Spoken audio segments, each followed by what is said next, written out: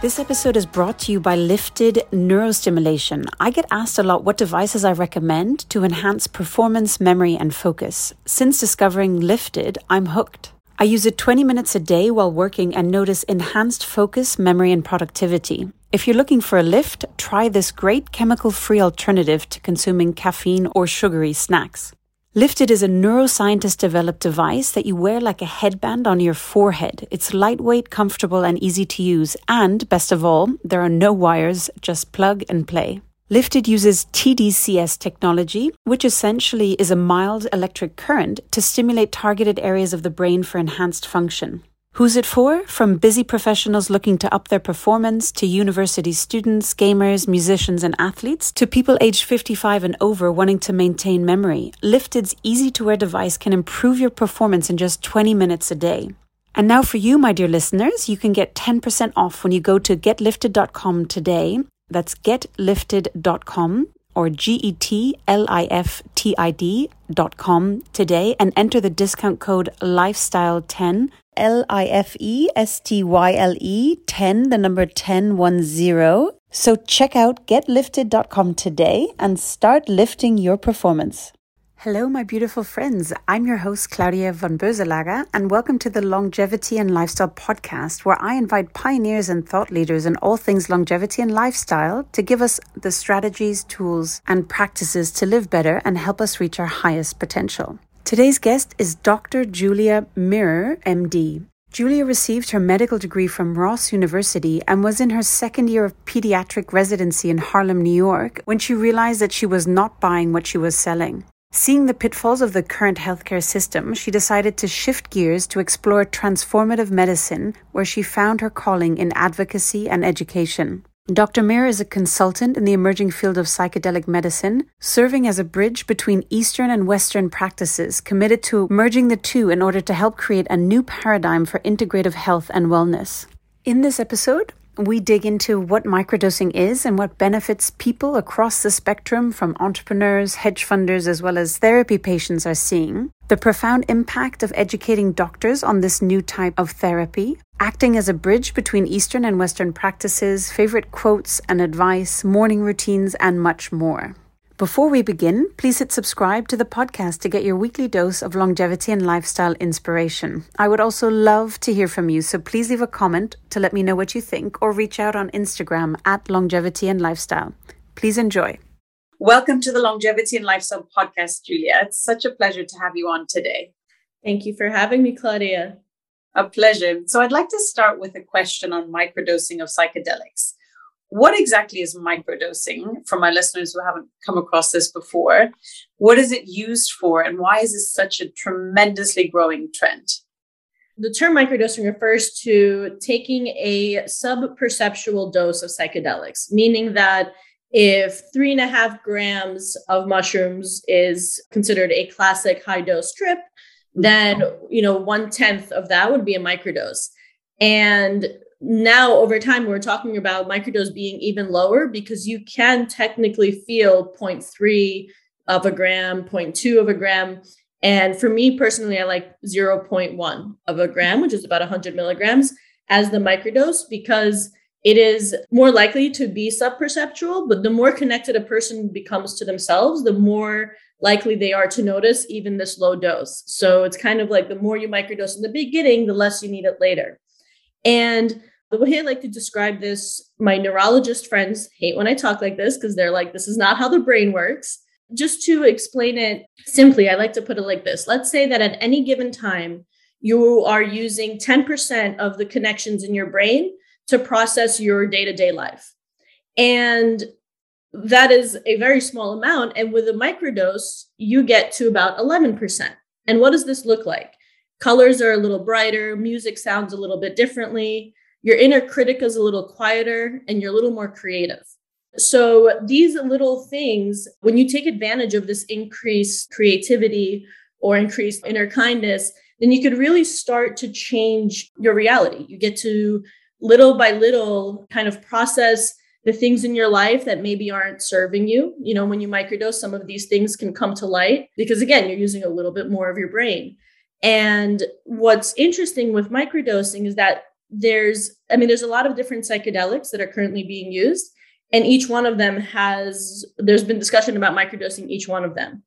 And the benefit, I think, particularly for people who really like control, people who kind of like the way that they are, the way that they think, for these people, they may be curious about psychedelics, but they don't want to relinquish control. And the microdosing allows them to kind of dip their toes in the water and become familiar with that landscape, with like the inner landscape. And this way, the psychedelics can work gradually, so it's not as jarring of an experience. And when I say they could work gradually, psychedelics, and particularly in psilocybin, because that's my area of interest. So the real gift of psilocybin is to connect you back to yourself and to heal your trauma. Mm-hmm. And whenever I say this thing about trauma, people are like, oh, but I had like a really good life. And then I break it down a little bit more and I say, well, trauma is any negative experience that happens in a state of relative helplessness. Mm-hmm. So if you are in a relationship, and this is the examples that I often give, if you're in a relationship and you're staying together for the kids, you're relatively helpless. If you're in a job that you hate, but you needed to pay rent, you're relatively helpless. We were all children at some point. And as children, at baseline, we're relatively helpless. So any negative experience that happens to you as a kid can be traumatic. It's really your perception of what happened. It's your reaction to what happened. And these little micro traumas can start to shape your personality over time. When something happens to you, it changes how you view yourself. It changes how you interact with the world. And some of these are maladaptive. Some of these biased belief systems that develop really start to shift your personality into someone that's not trusting, someone that's anxious, all of these things. And psychedelics can help you address those traumas. When you take a microdose, you're able to kind of take a peek at the traumas that might come up so that you don't have what sometimes people can experience, which is this bad trip where they take too much, mindset is wrong, they're not in the right setting, and now it's, this big uncomfortable experience. Mm-hmm. So that I don't think that that's necessary for everyone. So microdosing allows you to peek in, it allows you to decide, are you ready to go deeper?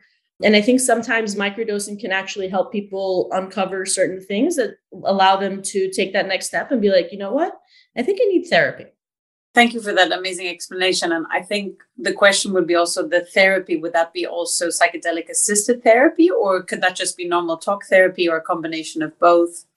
So I use the term therapy kind of loosely because I think integration is the more appropriate term. So talk therapy, there's a lot of people that have been in talk therapy for decades. And if you're still talking about your story, you're stuck in it. Yeah. And it's not until you start changing your narrative that the therapy that you're doing is going to be effective. And the therapy can be talk therapy, like you said. There's a new line of therapy called ACT, acceptance and commitment therapy, where it's less talking about the story and it's like, okay, this happened, what's next? And then different things, somatic processing, EMDR, ecotherapy, going outside into nature, all of these things could be really beneficial. The reason why they don't work is a lot of times people are so resistant to it that by the time they come to a new therapist, a new modality, they were already so discouraged that it's that much less likely to work. And this is another cool thing with psychedelics is that they make you more receptive to new information. So the same therapy that you would have, turned away 3 months prior, all of a sudden, maybe you're like, oh, there is something to that. Okay, let me try this. Let me try journaling. Let me exercise because I actually felt really good when I exercised. The microdose makes you aware of the subtle changes that the things you do, like the subtle impacts that the things you do have on your state of being. I'd love to just take a step back, Julia, and talk a bit about your journey. I mean, you're a fully fledged trained medical doctor that has taken a different path. Can you talk a little bit about why originally you decided to go into medicine and where that journey brought you to bring you to where you are today? Yeah. So age 7, I want to be a doctor. I want to help people. My father's a doctor. I was like, this is the path. 2 years into my pediatric residency. So, after we do our medical school, you get your medical degree, then you do 3 years of training, you take your licensing exams, and then you go off and you practice. And I'm 2 years into my 3-year residency. And I realized that I'm not buying what I'm selling. Mm-hmm. And I always joke, the complete horror of my Russian Jewish doctor father, I walked away, no license to practice, a medical degree, but this awareness that the tools we have aren't working and we're missing half a toolbox and no idea where the answers were. So I resigned, I moved, I started looking into all the things that resonated. So anything I picked up, like mindfulness-based stress reduction, Ayurveda, nutrition, movement, things they don't teach us in med school, or at least not in any significant capacity, all of these things. And simultaneously, I discovered psychedelics, and I discovered them by accident. And then very quickly realized, oh my goodness, this is not a recreational drug. This is medicine. And that piqued a curiosity in me that I haven't felt, I don't know, ever. And I started exploring my field research. And I was exploring this through the lens of a doctor, because I was looking at it like, okay, I'm feeling these things, I'm thinking these things. Where can this be applied in the existing paradigm? What are we missing in the existing one? And I started to really pull together all these different concepts. And so now, to me, when I look at a person, I'm seeing a medical perspective, I'm seeing the psycho-spiritual, I'm seeing like the chakras, like what's your diet, all these things. And to me, that's so much cooler and so much more holistic an approach than what I was experiencing. But yeah, so when I resigned, I started looking into all of this. I realized that psilocybin is where my passion lies, but I realized psilocybin is illegal. And so I was like, okay, cool. Well, here's where I stand on, preparation and integration with psychedelics. I learned all these things. I'm like, what am I going to do with this? Nothing's legal. I was apprenticing at the time with a cannabis doctor. And I was like, people are getting better. They're getting off of their opioids. They're on cannabis and they're off their psych. I was like, what kind of medicine is this? It was really cool too, because I didn't know about this. So, we don't talk about it as much as we should, like the whole plant medicine. So I was apprenticing with her, and then she told me, she's like, oh, we actually do ketamine as well. And I was like, oh, how do you do it? And when she told me, I was like, oh man, this is the wild, wild west. There's all these different ways to use this. I started looking online. I put together a PowerPoint, and I said to her, I was like, hey, here's your opportunity to be a gold standard. Bring in the therapy. You're going to do so much. And then she did. And I was like, wait a second. There's some value to this stuff. I was like, my field research is can serve me and the medical community. And I started to talk as much as I could to people. Then Corona happened. So everyone was on a webinar. I connected with anyone that I could, because at the end of the day, I have a medical degree that gets my foot into doors that it doesn't belong in. And then my responsibility, I felt, to learn about these subjects in such a way that I could speak eloquently to those people who can then create change. That's really beautiful, by the way. I really like that. Thank you. Thank you. I mean, and it's funny because we can't do anything alone. Mm-hmm. And I think psychedelics will usher this kind of collaborative nature back, because we need it. And, to me, I was like, okay, cool. I have all these thoughts. I have these ideas, and I have this stance on certain things. Who cares? Unless more people are talking about it, it doesn't matter what one person's opinion really is. And in community is also where we heal. So I started seeing the value of community more than ever, in the context of COVID. So for me, it was essentially, with all the webinars that I went to, reached out to everyone I resonated with, started learning, where do the experts stand on certain topics and where is this industry going? And seeing it from all these different perspectives allowed me to early this year say okay, I see where we're going. I see where I could be of value, and I'm ready to step into the space in whatever capacity I'm needed in. Excellent. And what a transition as well. And the fact that you actually took action. I have a bunch of doctor friends, and it's such a long slog and journey to get there. So to, just let it go and walk away, especially with having a father who was so passionate about it, is very courageous and brave of you, Julia. So well done. So you were saying, and I like the analogy of, increasing from 10% to 11%. And I have neuroscientist friends, I'm sure that they're like, what? Where is this coming from? But I think for most people to just get a grip to it. And the idea of increasing awareness, that colors become brighter, that creativity increases. I mean, it's just so fascinating. But by hearing you correctly, what you're saying is that it's so incremental, that it's slow, it's cautious, it's not, going full flow into psychedelics where a lot of people, might be quite scared about. The increase in creativity, for example, could you describe that a little bit more and how that can be used in different scenarios? Because you're talking a lot about trauma, but I think that microdosing is also quite popular for day-to-day, be it entrepreneurs, people in, hedge funds, et cetera, et cetera. Can you talk a little bit more about that from a performance perspective? Absolutely. So the thing is that we all know what we need to do in order to live better lives, healthier lives, more fulfilling lives. We just don't really have the activation energy to do it. And what the microdose, I oftentimes tell people that the microdose is just giving you the energy to do the things you know you need to do. And with people with depression, that is so important because a lot of times they've done all this inner work and like they've studied and they've tried and they have all these tools, but they can't apply them. So this kind of allows them to apply it. For people looking at this for creativity, for all of that, it's double-edged sword. Yes, you may take a microdose and you're very creative, but then a few hours later, all of a sudden these feelings start to come up and now you have to deal with that. But what I always tell people is the mushrooms are a very intelligent species. Let's call them that. Mm-hmm. And they want to help you. They know like, okay, you want to feel better. I'm going to help you feel better. Most of the times people will take a microdose in their mind. They're thinking, I want to feel better. That is an intention. So when you set the intention, whatever it is that you set your intention for, they're going to help you do. So if it's for creativity, I always suggest people set your intention. What is it that you want to get done today? And then throughout the day, what you notice is you have this, like for the next 6 to 8 hours, you have this accountability buddy who kind of reminds you what your goal for the day was. So if you have a sad thought, it's like, wait a second, not today. And you're like, oh, okay, my bad. Well, not today. If it's creativity, you tell yourself, okay, I want to get this part done of my project. And there becomes this interesting flow state. It's like an induced flow state where you're doing the things you need to do throughout the day. And all of a sudden, the task you needed to get done is already done.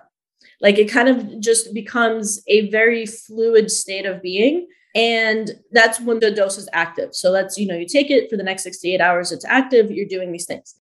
You may approach the same problem that you had with, let's say, a design project at work. And all of a sudden you have a new creative approach on how to design it in a way to account for the issue that you couldn't get over. So like, it's like it allows you to see things differently so that you can come up with creative solutions for artistic work as well. Like very creative, very flow state.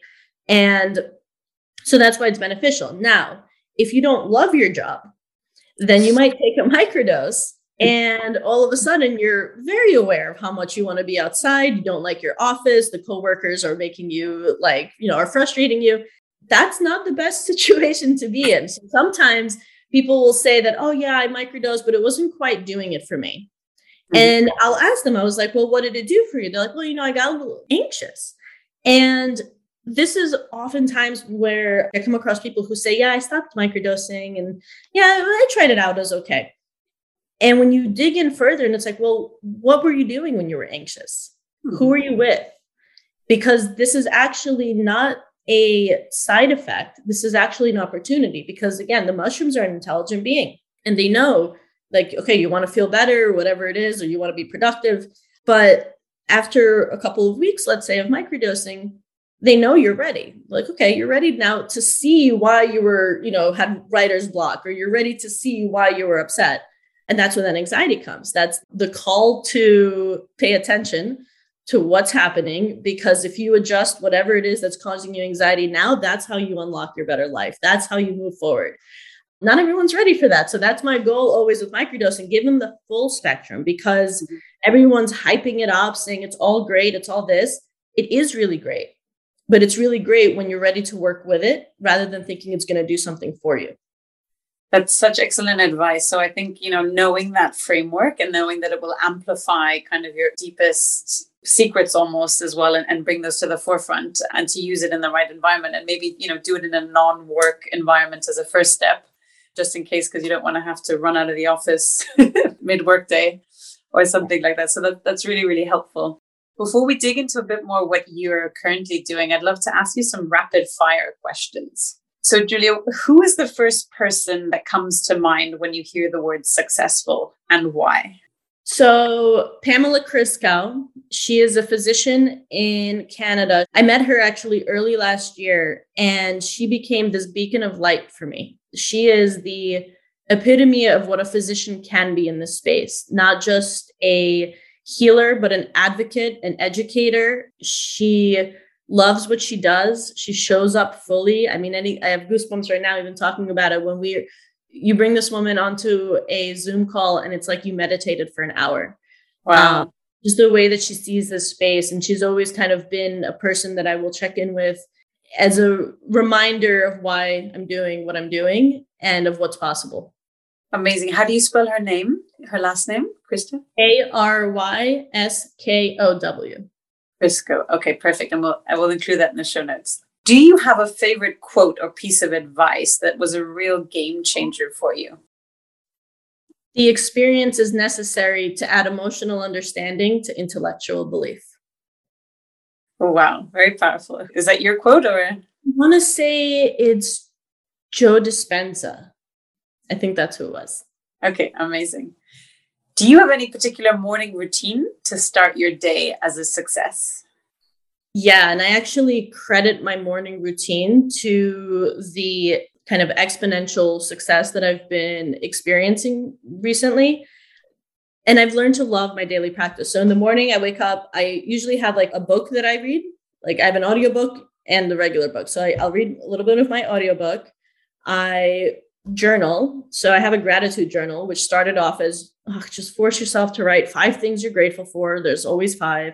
And then it turned into a little playful thing where I'll be grateful for some things that I want to happen that day. I'll be grateful for some things just in general. It always starts with I'm grateful for my health and the health of my family, and then my dog. And then, so I meditate 10 to 15 minutes a day. I just kind of go with my gut. And then I do a plank before I take my phone off of airplane mode. Oh, wow. How long do you do your plank for? Like 45 seconds. That's pretty good. But yeah, and to me, it's just there are days that I wake up and I'm like groggy to get up, but then I start journaling and I just get this like wave of gratitude and gratitude for my practice because I'm like, my day is starting. I'm ready to go. Like it became such a cool routine. But I always tell people, don't be hard on yourself if you skip your routine. Like make it so that your routine is also fluid, like 80-20. 80% of the time you're doing all the good things that you do to take care of your vessel, your mind, whatever. 20% is for your soul to have fun. So beautiful. I love that. And I have a morning routine as well. I notice such a difference if I miss it for whatever reason or don't do it. It's just such a no-brainer that you just stick to it, just do it. The day is completely different and you really set yourself up to win. So thank you for sharing your one. Julie, in the last 5 years, what new belief or behavior or habit has most improved your life? Non-attachment to my belief systems. One of the best books that I read was The 5 Levels of Attachment. And the reason why it was so impactful for me is because I'm in a new industry. It is evolving as we go. Anybody who thinks that they know how something is, to me, is immature in their thinking. Most of the scientists in space, they're like, we don't know. Like, we know this much and we're still learning. So, for me, it was in terms of ketamine, I looked at us, okay, we're doing IV ketamine. That should not be a thing. And then I was like, we're doing oral ketamine. That should not be a thing. Like, and it was just like with new information, my mind would change. And so that book helped me to detach from any belief of how something should be and just keep watching as how things are and seeing where can I add value, where can I contribute, because I don't know the way it's supposed to be either, but I'm willing to learn. And that in this particular space has made interacting with people easier, because when you hear somebody talking about like, this is the only way, it's like, oh, you're at that part of your journey. That's okay. I'll see you here later and then we'll discuss. Oh, I love that. And it's so refreshing as well. I think when you get to a point in life where you realize the more you know, the more you realize how little you actually know. And just to come with this childhood curiosity to things and to be open and not come with your belief systems. And I have to check myself sometimes. I'm like, oh, I'm assuming something. I'm like, hang on a second. Can I see this in a different perspective? And it's just so enriching and so exciting. So I love that. And thanks also for the book recommendation. We'll put it in the show notes. I think that, being a doctor is almost a disservice in some ways if you're not somebody that remains open throughout your training. And I joke, I was like, maybe I was supposed to be an investigative journalist, and I knew the only way to get the scoop on a doctor's ego was to become one. And it's sad because our ego is a trauma response. We're seen a certain way from our patients, from our colleagues, but from inside, it's because we were told we're nothing for so long. And by the time you're done with these 3 years, that's when they tell you, now you're a doctor. And now you come out and you're like, knower of all things.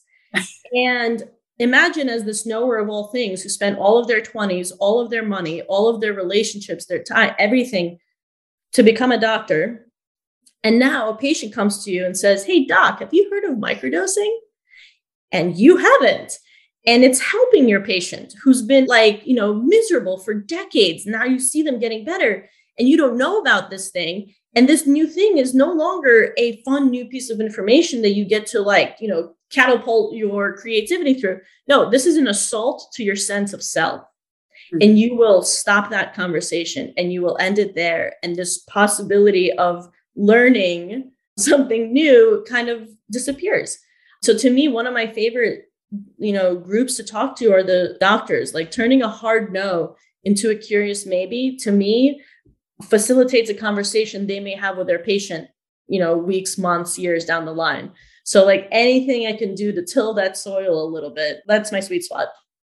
Wow. What a calling and what a trajectory that has. Because each doctor has, an exponential amount of patients as well. So if you can get to sort of teach the teacher, right? That's really an amazing mission you have. Heal the killers, heal the world. Oh, wonderful. Julia, when you're feeling overwhelmed or unfocused, how do you regain your focus? What do you do? Any particular strategies? I stop what I'm doing. Mm-hmm. If I can try 3 times as hard to do half as much work on an off day, if I just give myself the rest of the day to rest and lean into it, I'm like, what do you need? Are you hungry? Are you cranky? Do you need to go outside? Asking myself. And I do it. And that's actually why I structured my work the way that I did, where my schedule allows for me to close my computer and show up for myself or show up for my tribe.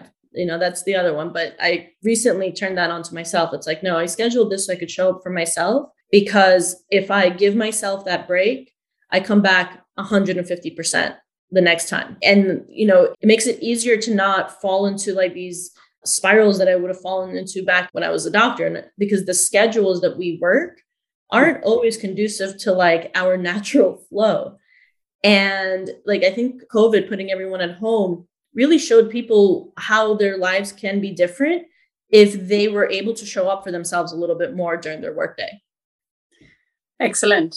So Julia, can you talk us through a few different use cases? We touched on the different topics, but what type of patient typically comes to you? Maybe you can talk through that and how you help them in their journey. Is this kind of a few week thing? Is this a few month thing? How does that patient journey, if you will, with you look like? So I'm involved in a few different things above ground. So I'm a director of strategy for a ketamine journey center in New York. So kind of that patient experience looks one way. I'm one of the 2 doctors that sits with a patient for psilocybin for major depression, not a microdose, a high dose.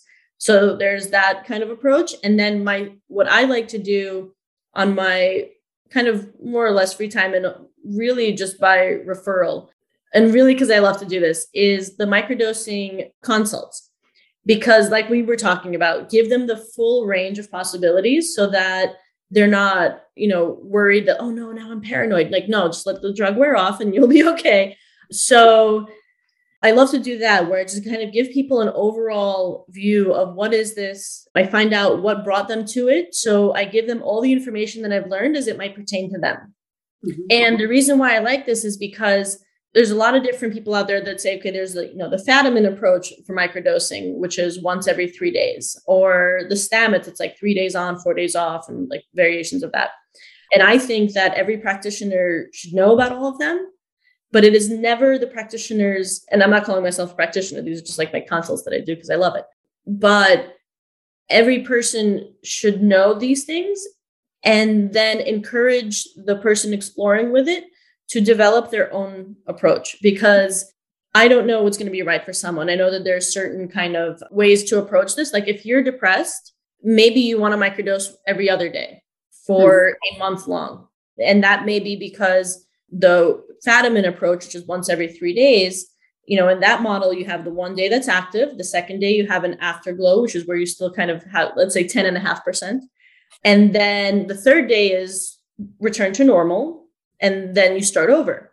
Well, if you're depressed and you're practicing thinking in a non-depressed way, maybe you don't need that third day of normal to set you back. Maybe you continue doing it every other day. And then once you get to that period where you're like, okay, I'm good. And then you take your break. Then maybe the next time you go into microdosing, you're like, oh, I want to create a new habit. Maybe this time you do it once every 3 days because you want to see, can I do that on my own the third day? I think that usually for like 2 weeks, it's a good period of time to microdose for the patient. But again, each patient experience is going to be different because what are they coming into this for? San Francisco Psychedelic Society did a microdosing course with James Fadiman. And in that course, they were talking about how people who microdose more early on tend to need it less later. It's almost like you're jump-starting your placebo effect. Mm-hmm. You're remembering what you're capable of, and then you could do this on your own. And that choice that you have to not be depressed that day or to choose to go exercise, like when you get that choice back, it's so empowering. So like patients tend to run with this on their own. Like I'll tell them everything I tell them, and then they go do their own thing because that's, again, important. They have to still go take a high dose around people they don't like in order to learn to trust the medicine. Like people will still do it, but at least they know in that moment, this was a result of my choice to take higher, not set it into whatever. In terms of the patient experience with psilocybin for the trial, and this is what the trials are kind of looking like right now. I'm involved with an organization and we're expanding into psychedelics and cannabis research center. So we're about to see a lot more of these companies come through our doors. But essentially with this one, the patient goes through a pretty long period of time where they're getting surveyed on all these questionnaires, which is very uncomfortable. This is one of the things we're trying to address. It's like, how do we improve the patient experience in research? Because that's how we're going to be able to improve the patient experience in clinical rollout. So because they kind of feed in. But then they get, with me and my colleague, they get 5 to 6 hours of preparation. And then they get a dose day, which is, again, about 8 hours. And then we follow them up with integration calls for 3 more calls after that. For those patients, it's placebo controlled, so 50-50. But the ones that do seem to have an active dose, their transformation is remarkable. And it's Can you talk about that? Like, what are things that you notice? Like, how does that look like? So one of the cool things that I noticed is that if you've done the self-help books, if you've attempted to do that inner work, you've already got the lingo, all those tools come front and center as soon as it's over. And that's why I think the preparation is so important and should be longer at times, especially as we do it with ketamine or whatnot, because if the person especially hasn't had therapy before, you're taking this prep period to stuff the brain with tools. And then afterwards, they get to decide which of those tools do they want to learn how to use and which of them are they going to apply. But the more they start with, the more they have later. And I noticed this with younger kids too. Like initially, my field research on myself, but I was observing my surroundings and I was like, these younger kids, they haven't had much life experience. There's not much education there. And their interpretation of these psychedelic states, it plugs in basics. It's like, oh, I am the Messiah. It's like, no, like there's all these books on spirituality that would explain to you what's happening right now. But it's like, oh, I'm God. And that's when I joked. I was like, it's scary to be dumb and lit, meaning like lit as an enlightened, because it doesn't have as much of an impact. And it could be more confusing than not, like without the right supporting tools. But yeah, with these participants, and it's like the cool thing that I see is they'll suddenly like look up and be like, I'm selfish. I thought I wasn't selfish. I'm so selfish. And like you get these insights about yourself and you start understanding like, why do people see you a certain way? And it's like, oh, wait, because I am that way. Oh, I don't have to be this way, but like now it's good to know that I am this way. And it's when you're supported, this is a fun experience. When you're not supported, it's like, who am I without my depression? Who am I without my anger? Like these are our personalities that we've kind of attached to. So if this isn't in a supportive place, it can be uncomfortable. And some people can revert to their old patterns. Why? Because that's known.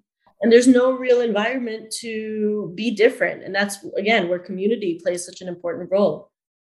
So you were saying that typically after such an experience, you'd have 3 sessions of integration where you talk through experiences so that learning impact that happens during the journey of the trip, right? That they can integrate it into their new life, essentially. Yeah.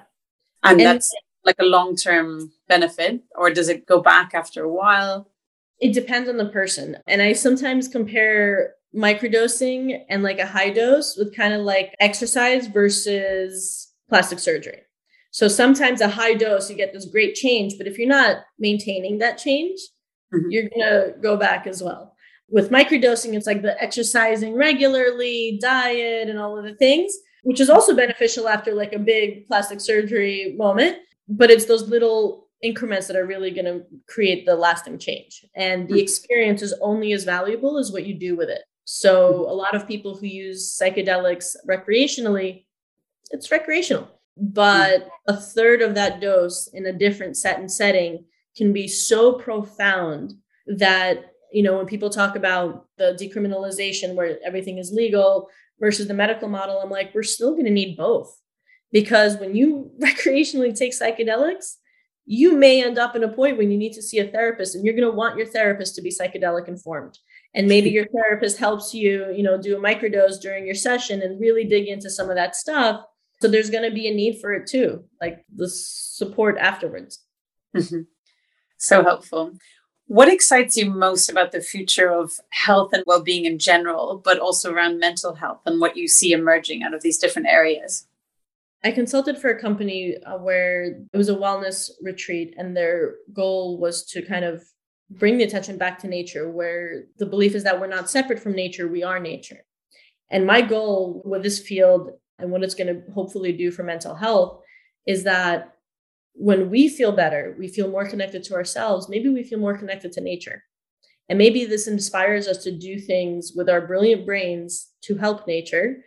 That's why I think it's important to get information about psychedelics and these experiences to, again, those people who can create change. Because if people at the top can tap back into their empathy, can really value Earth again, I think that we really can change things. And that's, for me, my goal. Like, I don't want to, somebody very brilliant told me, don't combine psychedelics with anything else that might be like a political thing.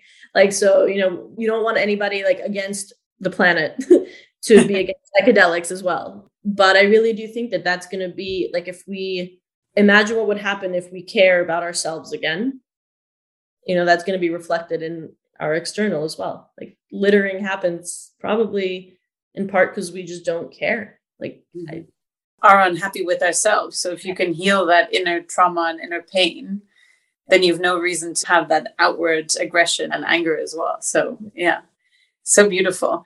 Julie, is there any specific age group or demographic where you see the benefits are much greater for, be it microdosing or treatment and therapy as well?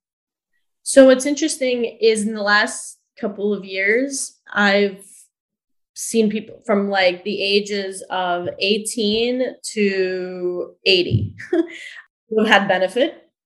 A couple of interesting things. One, so psychedelics, particularly psilocybin in this case, has anti-inflammatory effects. So it is being currently studied for dementia. And I can say that I've seen firsthand a 79-year-old woman whose dementia made her mean. It suddenly made her a little bit less mean. And I think there was some article, and don't quote me on this because I do have to look it up, but there was something about schizophrenic patients receiving this back in the day, and their voices didn't go away, but they got nicer. So like, you know, maybe there's something to that. And there's actual research right now going on to take a look at what happens to the plaques in Alzheimer's when you're using these higher doses. Now, with microdosing, It's also going to be good for the, people over 55. Paul Stamets, his Stamets stack with niacin, psilocybin, and lion's mane has been shown to improve cognition. They did I don't remember what the exact test was, but there was actually quantitative measurement. And so that really is appealing to a lot of people who either have parents who have dementia or the older population that's starting to pay attention to these things that they heard about when they were younger. And another interesting thing that I'll mention is the work with autism in the future. So there's one company that's currently looking at this for Fragile X syndrome and for the behavioral parts of the disorder. And because, we have edibles nowadays, the same stories we have with cannabis, somebody eats a gummy and they're too high.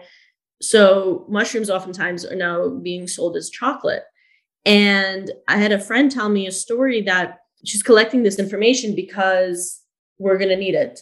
Right now it's anecdotal, but there was a case of a child with severe behavioral problems who went past the ice cream, past all the good things in the freezer, got to the chocolate like divine intervention. And he ate the chocolate. Parents panicked, but then this kid's behavioral problems started to unravel. And to me, that is so promising and also suggestive that inflammation and stress causes inflammation and our lives cause us stress, that inflammation is really so detrimental to our brains that all of these behavioral issues, imagine if we could just fix it with a quick flush of anti-inflammatory effects of psychedelics. How amazing would that be? That's so amazing. And it's so interesting to see. Hopefully they'll be doing trials on that as well. If you can, how many children suffer with behavioral issues, and autism is on the rise, and so many different issues with inflammation trigger, not just for the brain, but the whole body in general. Chronic diseases, etc. So if you can reduce that with some form of microdosing, that's such an exciting space to be in, Julia. Yeah. So some rapid fire questions before we finish up today. Really love this conversation. I definitely think we're going to have to do a part 2 very soon. What are some of the learnings or insights that your clients you work with have found most valuable, or even sort of secondhand, but people that you know? Each person's really different. I had some funny ones. We lie to ourselves a lot. We tell ourselves these stories. And I remember I had a friend who took a higher dose, and I was asking him, I was like, so what do you love about your job? He lists 5 things. I'm like, okay, well, what do you hate about your job? He lists the same 5 things. And I'm like, now what? What are you going to do now? No, so that was an interesting one. But a lot of times people realize there's a lot of family stuff and there's a lot of secrets that people keep. And these experiences make people be like, first of all, they become aware of the patterns, and then they realize that they don't have to continue those patterns. I think the most powerful thing that people come away with this is their choice. Again, choice and then compassion, because one of the issues sometimes people come to this with is addiction. And I always tell people, I was like, to me, abstinence is not necessarily, opioids are different, I think, but abstinence is not necessarily a sign of healthy recovery, because it is our relationship to the drug or to the substance or to the relationship that needs to be changed. It's not inherently good or bad. And when people start their healing journey, it's not a linear thing. It's, down, back, all the way around. And one of the things that I really love watching people learn how to do is show themselves compassion for when they mess up, because we're going to. It's not a matter of I'm now healed and I'll never snap at anyone. No, you will snap at someone. How quickly did you turn around? How much did you shame yourself for it? If it's a little bit less each time, then you're already ahead. You're already moving forward. Did you have another drink, even though you're trying to stop drinking? Did it turn into a bender? No, you're already ahead. And so watching people shift from this goals and doing and this to realizing there's levels of being and I'm at the pace that I can be at right now. And it's so amazing to see people be kind to themselves. Beautiful. In your experience or in your view, what separates a good therapist or doctor in this space from a not great one? So we're broken. There's a lot of therapists that need their patients as much as their patients need them. And it's unfortunate. And the thing is that a bad therapist can do more harm than no therapist. So I think the good therapists in this space are the ones that are humbled, preferably humbled by their own journey. Because again, that quote that I said, the experience is necessary to add emotional understanding to intellectual belief. You can read about psychedelics all you want until you felt that like gut-wrenching fear or sorrow, like that can come in waves with this. Like until you've experienced that, you really don't know what your patient is really going through. And then people who have an agenda, that's not as, I think, in line with this space. Like, I think it's important to have a guideline, but anytime you try to protocolize something, you're missing the art of medicine. So I think that anybody that's trying to like do a very standardized approach, be weary. Just because, like with ketamine, they say 2 sessions a week for 3 weeks. Well, maybe you need 1 session every 2 weeks. But if you feel like you're pressured by this protocol that you just paid thousands of dollars for, you might go into a session before you were, really ready to. And one of the goals that I have is to figure out how do we create programming that is both fluid and structured to allow enough autonomy for the patient, but enough guidance so that they don't feel like they're floating kind of on their own. And that there's some structure in there. That makes sense. Julie, what was the biggest challenge you faced in the last 5 years and how did you overcome it? When I was in residency, that feeling of waking up and just wishing I didn't have to do it again. It wasn't suicidality. I think it was suicidal ideation. And to me, that was weird because I've never been there. And so when that happened, my therapist wanted to increase my meds. And I said, you told me you don't even want me on meds in 2 years. Like, if you're telling me to add meds, I was like, I promise you, I'll call you in a week. Something else is going on. And that week I decided to resign. And that was the big hardest move, because to me, it was a matter of, how am I disappointing my colleagues? How am I disappointing my family, my program, my patients? And then I reversed the question and said, how are you disappointing yourself by staying? And somewhere my soul just screams, in every freaking way, Julia, get out of here. Wow. So, yeah, that was probably the first most difficult. And then the second most difficult was staying out of medicine, because everyone I talked to would say, go back to residency, get your license. I'm like, but there's not a single form of medicine that I want a license to practice. But I understood that would be the easy way. That would be the financially secure way. That would be like the logical way. And my soul just kept saying, this isn't about logical, Julia. Like, follow your gut. You got this. We're going somewhere. And it was actually something I remembered. I took a dose that I thought was a microdose before I knew anything. And I remembered that when I was 17 to 19, I used to have this like giddy little thing that I used to say, which is, I feel like I'm meant to do something great. It's going to cause a paradigm shift in some aspect of medicine. And it may not be as a doctor, but it's definitely via the med school route. And it was only that mantra that stayed, that kept me out of like the easy route of going back to the wheel, back to the hamster wheel. Yeah. That's incredible. What a powerful intuition you also have, right? That really speaks to you so clearly. So I'm very jealous. We all have it. It's just a matter of tapping back into it. I think that really, like, the real gift of psychedelics is connecting us back to ourselves. Connecting. Yeah, no, and I've been working on intuition and things as well. I had a funny experience I'll share now. I was in Abu Dhabi recently and I lost my Oura ring, and I had been in the ocean with my kids and I assumed it went off in the ocean. And that night going to sleep, I had just this like electric shock that it was exactly in a certain spot that I totally forgot that we had sat in before we went to where we were then for the rest of the day. And we were literally there for 3 minutes. And I just had this like premonition and I just knew. And the next day I went there. I had to convince the people like to let me get back to where I wanted to go. They're like, what are you doing here? And I was like, lost my Oura ring. They're like, what's that? Of course, they had no clue what I was talking about. I went back, I kid you not, it wasn't like exactly where I thought, but it was right beside it. It had fallen off the wall into the bush. And I was just like, I just love intuition. It's just so amazing. So yeah, I'm really excited to dig deeper into the power of intuition as well. Julia, what has been your most exciting purchase in the last 6 months? Car. I wasn't mobile for a while. And then I got my car again. So now I really feel like I'm back online. especially in the US. It's a very car-friendly country, so I totally feel for that. Julia, for my listeners interested in understanding more about microdosing and psychedelic medicine and therapy, which online resources would you recommend they start with? The Microdosing Institute, which is really, it's in the Netherlands, and they have amazing content, really amazing. And Julia, where can people learn more about what you're up to, be it social media or websites? How can people reach out to you? So I'm reflective_Mirer on Instagram. And that's Mirer for people. Correct. Yep. Mm-hmm. It's funny because I used to call myself Dr. Mirer my whole doctor career.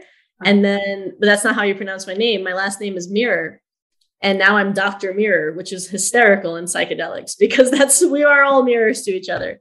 Very suitable. And LinkedIn, if you connect with me on LinkedIn, always happy to chat, answer any questions, connect to resources. I think we're all just welcome each other home, like Ram Dass says. Beautiful.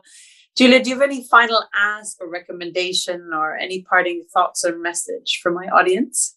Don't force anyone to microdose. You never know what is lurking underneath. So what might be good for you may not be good for someone else, but don't shy away from having the conversation. Keep talking until somebody gets curious enough and lead by example. Excellent. Thank you so much, Julia, for being on today. It's been such a pleasure. Thank you for having me.